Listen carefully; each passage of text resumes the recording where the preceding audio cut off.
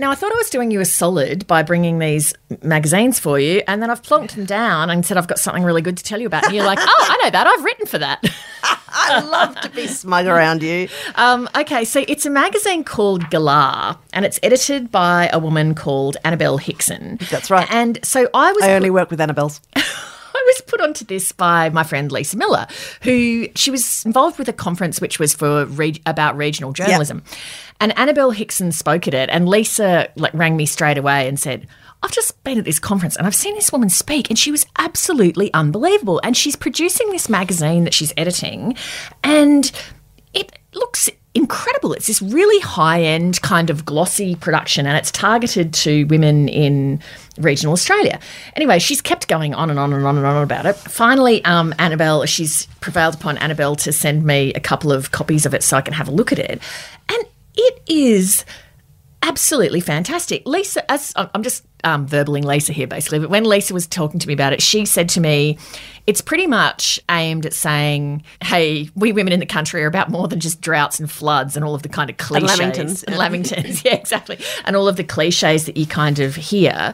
So it's this really beautiful, it's got beautiful photography, and there's stuff in it that I'm interested in, like, amazing home, interior kind of stuff, beautifully designed rooms and so on. But then there's also quite, look at that room. There's also excellent kind of hard-edged journalism in it, like the one that I was reading. Oh, look at that wallpaper. Sorry for anyone listening, all the visual references I'm doing. I've just moved house and I'm thinking about really overusing wallpaper a lot. I've warned my family, I'm like, there's going to be busy wallpaper in this house. Stand by, fire in the hole. I'm a fan of busy wallpaper, as you know. I know. So one of the things that I thought was really interesting in one of them was a good piece of news reporting about the Murray-Darling Basin. And so they've gone to Richard Beasley SC, who was Senior Counsel assisting the Murray-Darling Basin Royal Commission, which the South Australian government set up in 2018 to have a look at the federal plan to save the Murray-Darling Basin. And so they've gone back to him, and he's written a first-person thing about his anger at, how all this investigation was done, and very little, in his view, has been done since to address the issues. And then Andrew Reynolds, who's the Murray-Darling Basin Authority acting CEO, has written a right of reply. It's proper newsworthy stuff that you wouldn't see on most mainstream networks. We do a bit on the Murray-Darling Basin at the ABC, but it's obviously something that's of vital interest to a whole heap of people. Anyway, I just reckon she's done a bloody fantastic job of this magazine. It's a beautiful looking mag. It is. So I've brought you a couple to have a look at. And then people that I like Belinda Jeffrey, who's, Bakes and Bakes, my favourite book. So look, she's got this whole section in there with recipes with all the same illustrations from her latest book, which is, I think, called A Month of Sundays. Is there anything more interesting than listening to a woman leaf through a magazine for a podcast pointing out visual elements? But anyway, I feel bad because Lisa was on at me and on at me and on at me going, you've got to read this magazine. It's absolutely fantastic. Like, Lisa, have you read this magazine? So do you read thank you. regularly, or you just write for it? I got a couple of copies. The edition that I wrote for. It's called. Did I say it's called Galah? Maybe I didn't say it's called Galah. Yep. Look at that. Beautiful, I know. A bit of a salon hang of paintings. I guess if you look for it online, I don't actually know. I guess you subscribe to it and get it sent to you. But I guess you do. It's sort of it's beautiful. If you liked country living and Vogue and House and Garden, and it's a big glossy like that. Yeah, I did a thing on the artist Honor Freeman. Because she's a country raised lady. She's the lady who made my beautiful porcelain soaps. And that was my interactions with the magazine were thoroughly pleasant. Very good. Actually, I think that might even be in one of those issues because that rings a vague bell. Yeah, you would have flicked past that. Yeah, I did flip past it. Yeah, bullshit, no, I noticed it. I could get that at home. Someone sent me an invitation the other day to come and see you speak at a breakfast. And I was like, no thanks. Thank you. I shall be sleeping in that day. No, thank you. Sorry, love. Now, what else have we been... I have been watching a spy series on television. We seem to have switched identities somewhere along the path. Right, yeah. Okay. You're reading regional magazines and enjoying content about the Murray-Darling Basin Plan. Next thing I'll be pulling a bit of kohlrabi out of my handbag. Right, well, this is a series based on a series of novels, the authors of which name escapes me. The series is called Slow Horses, and the premise is fantastic. Slow Horses is the nickname for Slough House, which is where failed MI5 officers go in disgrace, right? So it's this kind of manky old building where drunk, dysfunctional or disgraced spies go to serve their time. And they're all completely cross about being sidelined, right? And the lead slow horse is Gary Oldman. Gary Oldman's so good. Right? Yeah. And the head of proper MI5 or the division head is Kristen Scott Thomas. So she's like, get out, Gary Oldman, and stay there, right? Yeah. And the series, it's amazingly, a lot of money has gone to this production, i.e. they've got Gary Oldman, they've got Kristen Scott Thomas. The action scenes are incredible. Like, it starts with one of these spies in his act of failure, which is where he is the person who's tailing this bomb terror suspect through Heathrow, and it's all filmed like it would have been a very expensive shoot. And then he totally cocks it up, and that's how he gets sent to Slough House. And they're known as the Slow Horses, Slough House. Anyway, what emerges is that these failed spies and the guy who fucks up the Heathrow thing ends up like sorting through the rubbish of somebody that they're supposed to be tailing. So it just every morning starts with him just hauling this filthy bin bag full of rubbish that he's got, and he doesn't know what he's looking for. Like, it's all just, But it ends up being this plot about right-wing terrorists in London, and what quickly emerges is that the Slow Horses spies are being used by MI5 to be kind of plausibly deniable. Like, they are set up on these sub-projects that proper spies can't go anywhere near. So there's a whole kind of complicated set of relationships that you start to find out about that are secret. So also the theme song is by Mick Jagger. So they've just... Wow, they've thrown some money at it. Right. So is it... I can't tell, like, are you loving it? Interesting. So I love watching Gary Oldman. I love watching Kristen Scott Thomas. I am impressed by the resources. I think the writing lets it down a tiny bit. Like, there's just a few bits where you think... What a shame. There's some episodes where you go like, well, what actually happened in this episode? Like, there's a lot of... I thought it could have... this is going to be controversial. I think I was expecting it to be a bit funnier. Yeah, it feels like it could have a bit of wit. Right, and there's some... there are some genuinely funny moments, but it feels like it's not really written for laughs in a way that it could be. Anyway, look, I watched it all the way to the end. I didn't okay. I didn't think, what's going on here. And partly it's because of the heft. Like, Sophie Okonedo's in it as well. She's the Director General of MI5. So it's cool. And there's, some great characters. But I felt like it was brilliantly produced, but I felt like the writing possibly... Maybe they didn't leave enough money for the writers after all the rest of it. I don't know. Have you seen Everything Everywhere All at Once yet? No, I haven't. I really want to know your take on that if you get a second. I know. Well, Virginia Gay listened to our last thing and she said, I will come and see that with you. So, any kind of slightly intense film can only be made more intense by sitting next to Virginia Gay. So. Funny you say you watched that through to the end, because I've, at the moment, got a bit of a loss of attention. Sometimes we talk about a reading slump. I've got a TV watching slump. I haven't watched anything on TV. After I watched the last season of Borgen, which I loved, which I talked about a couple of pods ago. It's hard to follow up Borgen, though, because it's so incredibly beautiful and precise. Yeah, it's like sitting on a non-Danish armchair. Well, I'm also just like... I want Succession back. I want that back so badly. How you kind of get to a thing where everything's unsatisfactory because it's not Succession. Yeah. That's the headspace I wouldn't mind a bit of an advance on the next series of The Crown as well. I'd be very happy to see that too. I'm ready for that. Yeah, I didn't even watch the end of The Dropout. I just lost interest. Yeah. Oh, I think I've watched that about 3 times. I've been watching a fun show that is great, and it's called I Love That For You. Yeah. And it's by, it stars these 2 women who are big names on Saturday Night Live. Uh-huh. So Vanessa Bayer, and I'm not a big Saturday Night Live watching person, and Molly Shannon. Anyway, the premise is this, and it's kind of like, it's a pretty provocative premise. Vanessa Bayer plays this like OTT young woman who had leukemia as a kid and was then sort of like slightly coddled by her parents. And when she was a kid in hospital, she watched this shopping channel non-stop, became obsessed with this woman who was a presenter, dreamed of one day becoming a presenter on the shopping channel. So the show starts with her doing an audition, and she actually gets the gig, a trial shift, at 3 a.m. selling stuff. And what it becomes then is this sort of like workplace drama about a television shopping channel. And it's full of these completely elaborate personalities. And it's really good fun, and it is well written. So you know how something like that could either like just survive or thrive on the quality of the writing, and it is good. And she has a disastrous audition, and she gets the sack. And then she says, because she's a bit of a liar, she says, I have cancer. So she pretends that she still has cancer.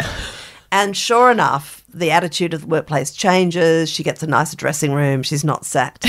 And the channel finds that whenever she mentions her cancer, sales go through the roof. Oh. So she has to pretend she has to build this whole thing about her cancer. Yeah. Anyway, it's heaps of fun. I'm really enjoying it. That's a good premise. Yeah.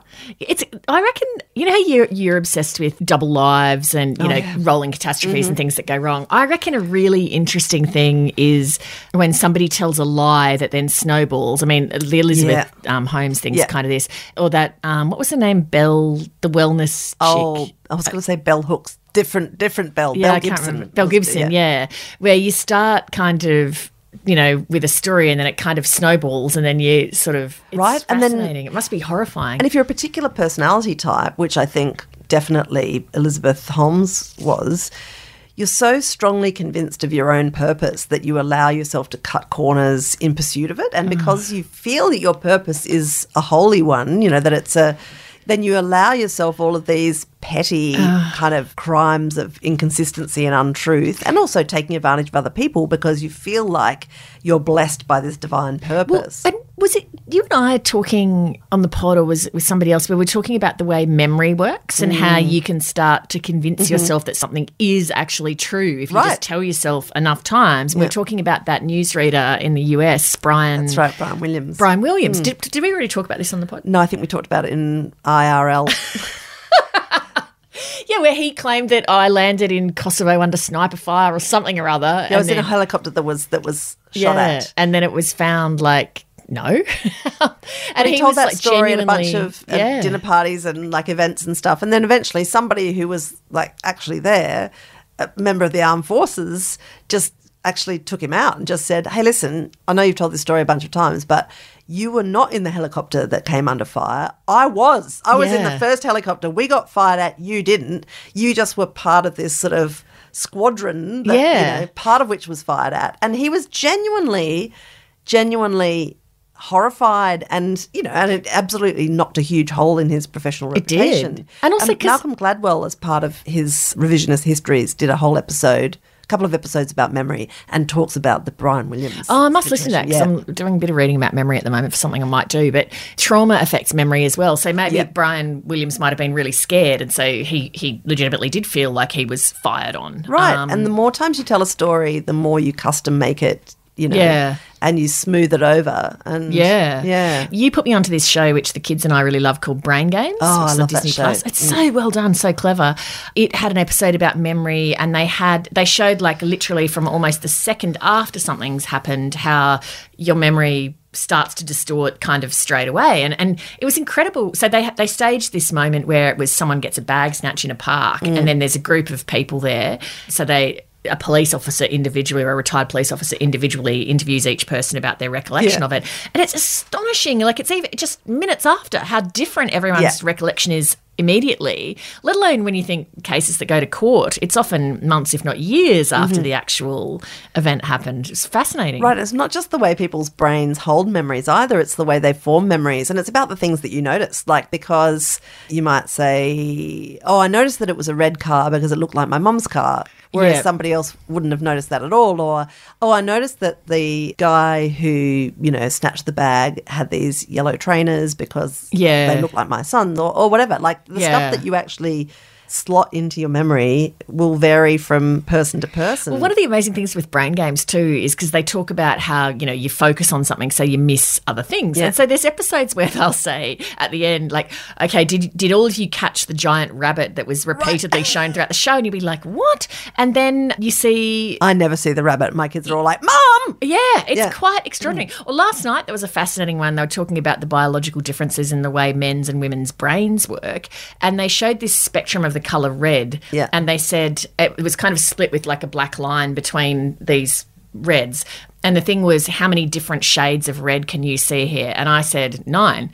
And the boys both said 7. And they said, chances are if you're watching this as you're a woman, you've seen 9 different colours. Then they removed the black lines and put the reds all up against each other. And then when they were all butted against each other, everyone could see that there was 9 reds. But they were saying women have a biological, evolutionary formed thing to see more differences in the shade of red. And it comes from way back when we were hunter-gatherers, where knowing and understanding the different shades of red was useful because women were gathering berries, and so you wanted to know, like, oh, this one's ripe, this one's not, this one needs to stay on. And so through, biological imperative, we have developed... Wow. It was incredible, yeah. I love that show. I love that show because it's really good to watch with kids because it's full of, like, they've got, magicians and stuff, and they do lots of illusion stuff. Yeah. So, like, look at this, now look at it again. Yep. And it shows you how your brain fills in gaps and how it can kind of deceive you. And the kids just are obsessed with it. It's really fun and interesting, but it also teaches them, I think, to be alert to subjectivity and the way different people see and experience things in different ways. And also just that sometimes if you don't notice something or if you have a different interpretation to somebody else, it's not that there's something wrong with you. It's just that your brain is wired to operate in a certain way, and often in ways that are, for important reasons. Like talking before about evolutionary biology, one of the things that I researched in Any Ordinary Day was how we are programmed to have more fear of things that are, it's called events with a high dread risk. So they're events that are either unexpected or cause a lot of mass fatalities at once. So terrorism, gun massacres, pandemics, those things are all really scary to us.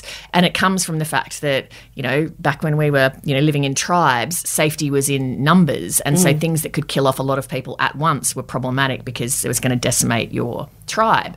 So even in the modern era, we're more scared of things. So, for example, there were a lot of people who were and are very, very scared of COVID, but your chance is far more significant that what you're eating and consuming every day is going to kill you before COVID is going to. But what you're eating is something that's called a low dread risk because it causes more deaths, but they're spread over a longer period of time. So it seems less scary. So, for example, in elderly people, falls is a very common cause of death, but we don't see people going around saying, well, we need to have a national, task force on falls.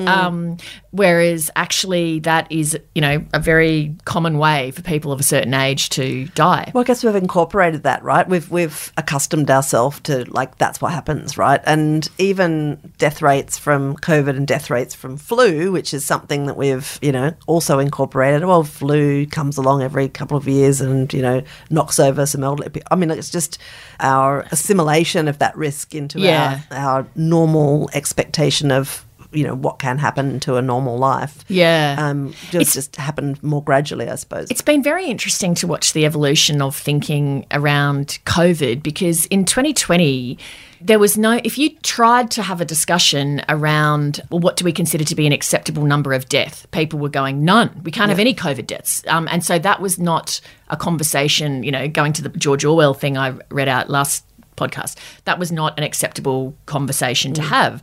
Whereas now, I don't even know what the actual daily death toll is from COVID. It's 20 or 30.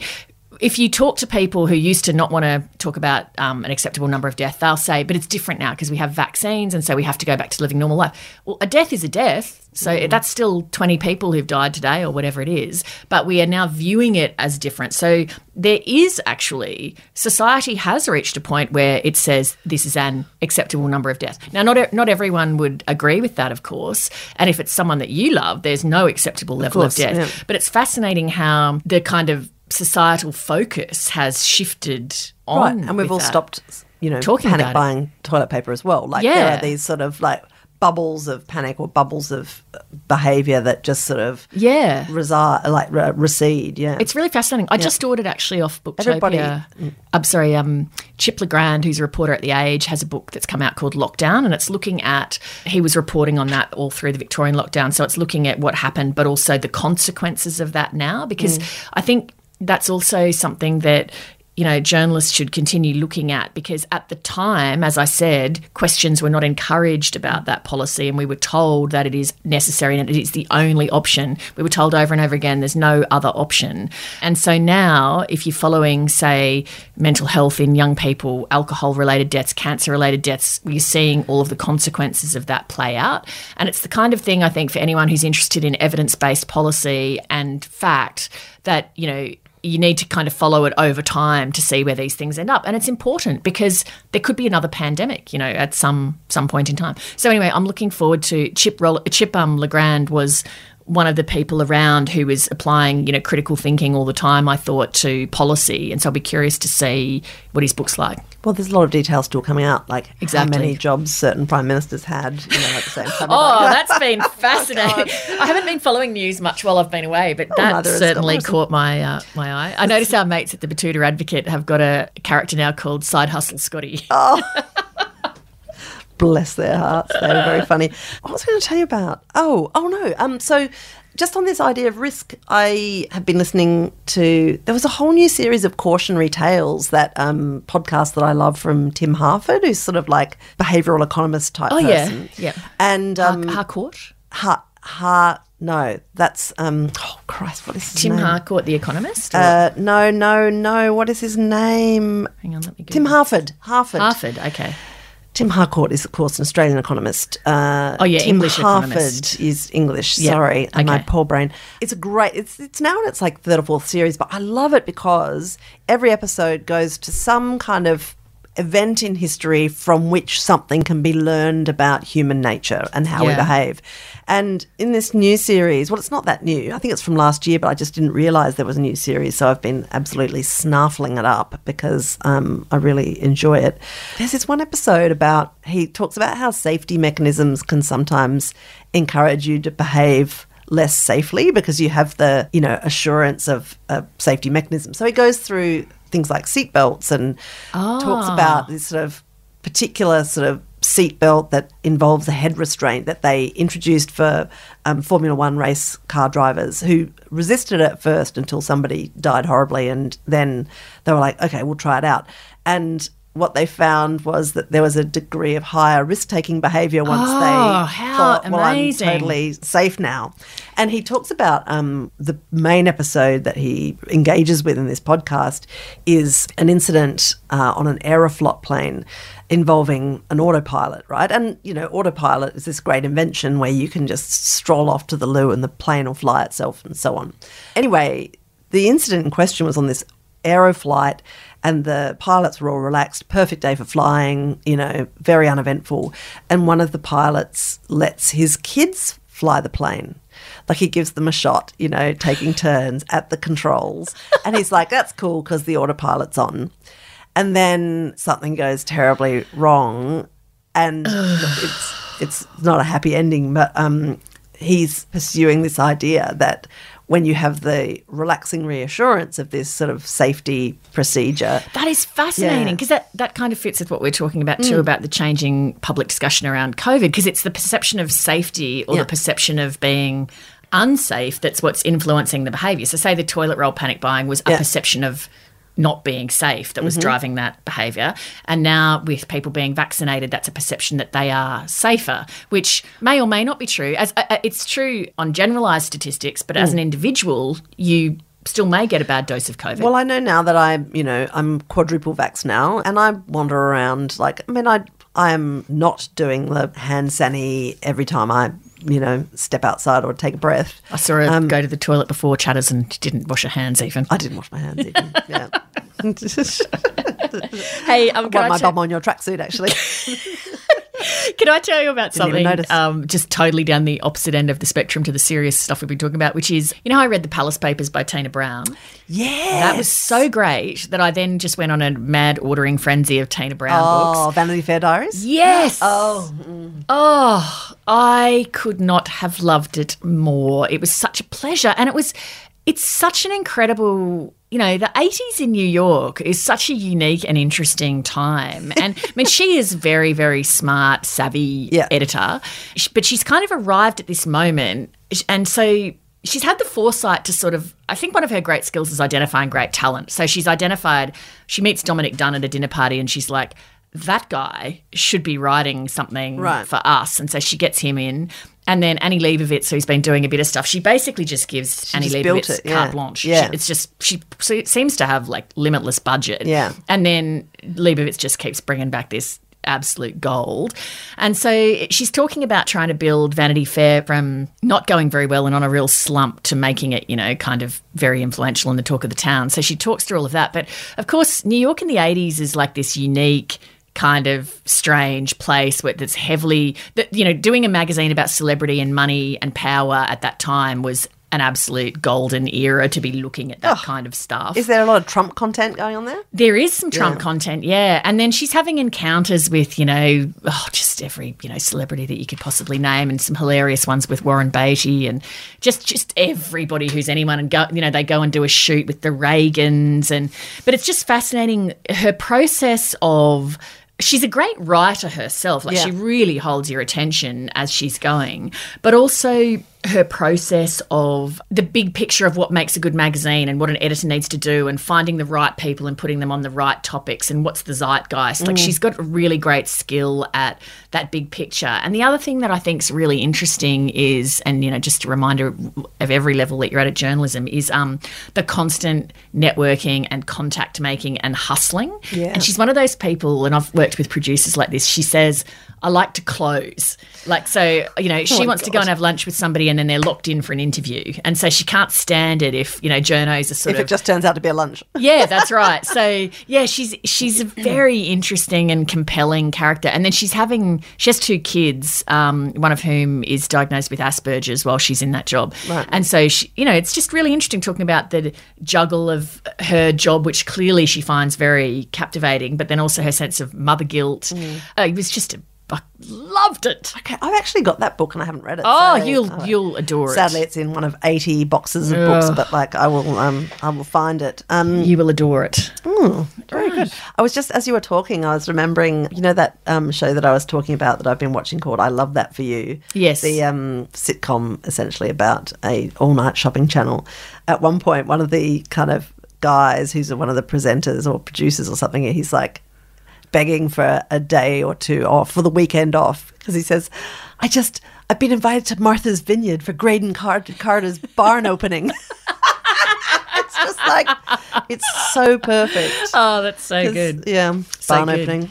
What else have we? I know that we're getting to the end of our allotted time, aren't we, sweetie? I went to the Australian Chamber Orchestra the other week to see a thing called The Crowd and I. It was a bit like, yeah, okay, I heard about this. Baraka or kind of Squatsy, that kind of thing, where it's sort of world pictures and they were playing live music to it. And it was kind of about, well, as the title might suggest, The Crowd and I. So there were some images where it was huge seething masses of humanity, and then sometimes there'd be someone who'd be in isolation. And so it was, I just really, as you know, I've banged on about them a lot. I just love that they're always doing something new and innovating. They really are. Yeah. They are ridiculously talented, those people, as we know from our experience with them.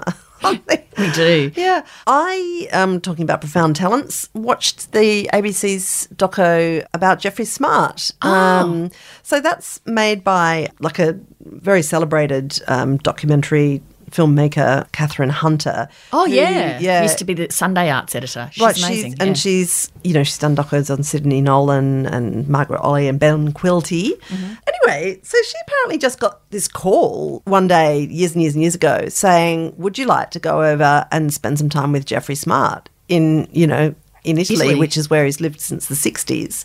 And so she sort of apparently just sort of went, okay. And so what really drives this doco is all these incredible interviews with the man himself, who's obviously no longer with us.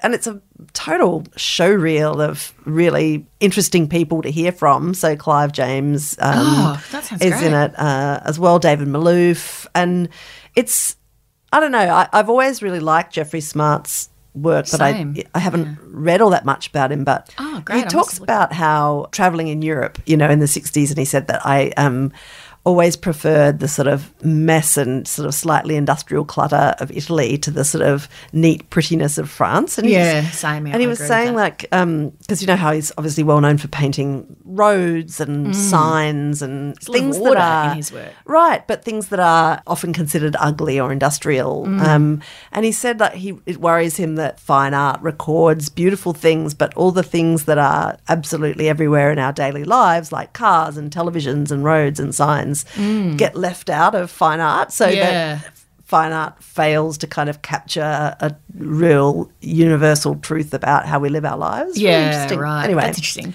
It's a great film. I know another artist that we both like, Cressida Campbell. There's a big retrospective at the National Gallery later this year. I can't wait to go to that. Yeah, it's going to be, sadly, on the day that we're in Perth, though. That's when it's opening. But we're certainly going for a while. We're going to get there. Yeah, obviously. We've got a Canberra show later this year. Oh, yeah, that reminds me. Perth shows. If you check our website, Perth and Albany will be on sale. And then we're having a road trip with our families in WA, which we're looking very forward to. Yeah, and very excited about seeing that Albany Performing Arts Centre, which is why we're going there, because Jeremy saw it and went, oh my God, it's amazing. I haven't broken this news to you yet because me and Jeremy have been doing most of the planning.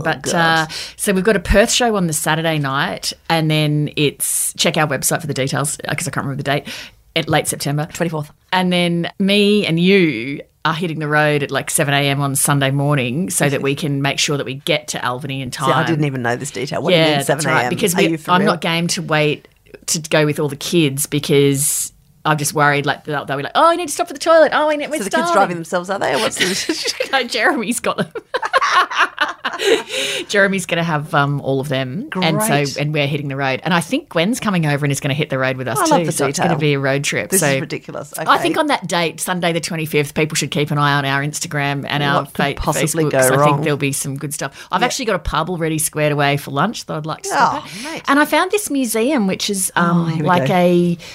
what was it? It's a zipper museum. No, it was something weird. It wasn't tapestry. It was something, maybe it was. It was something kind of weird where embroidery? I was like, oh, that's really weird. No, it wasn't embroidery. But anyway, there's a few good things to see. We need to find you a hobby. Right. Okay. Well, haven't we cracked through a lot of material there? And I'll see you in Brisbane next weekend. Better get some new material ready by then. Oh, hang on. This will probably... Oh, no, this will be out before Brisbane, yeah. No, it won't. It won't. Okay. So if you're listening to this, we've already been to Brisbane. Just cut.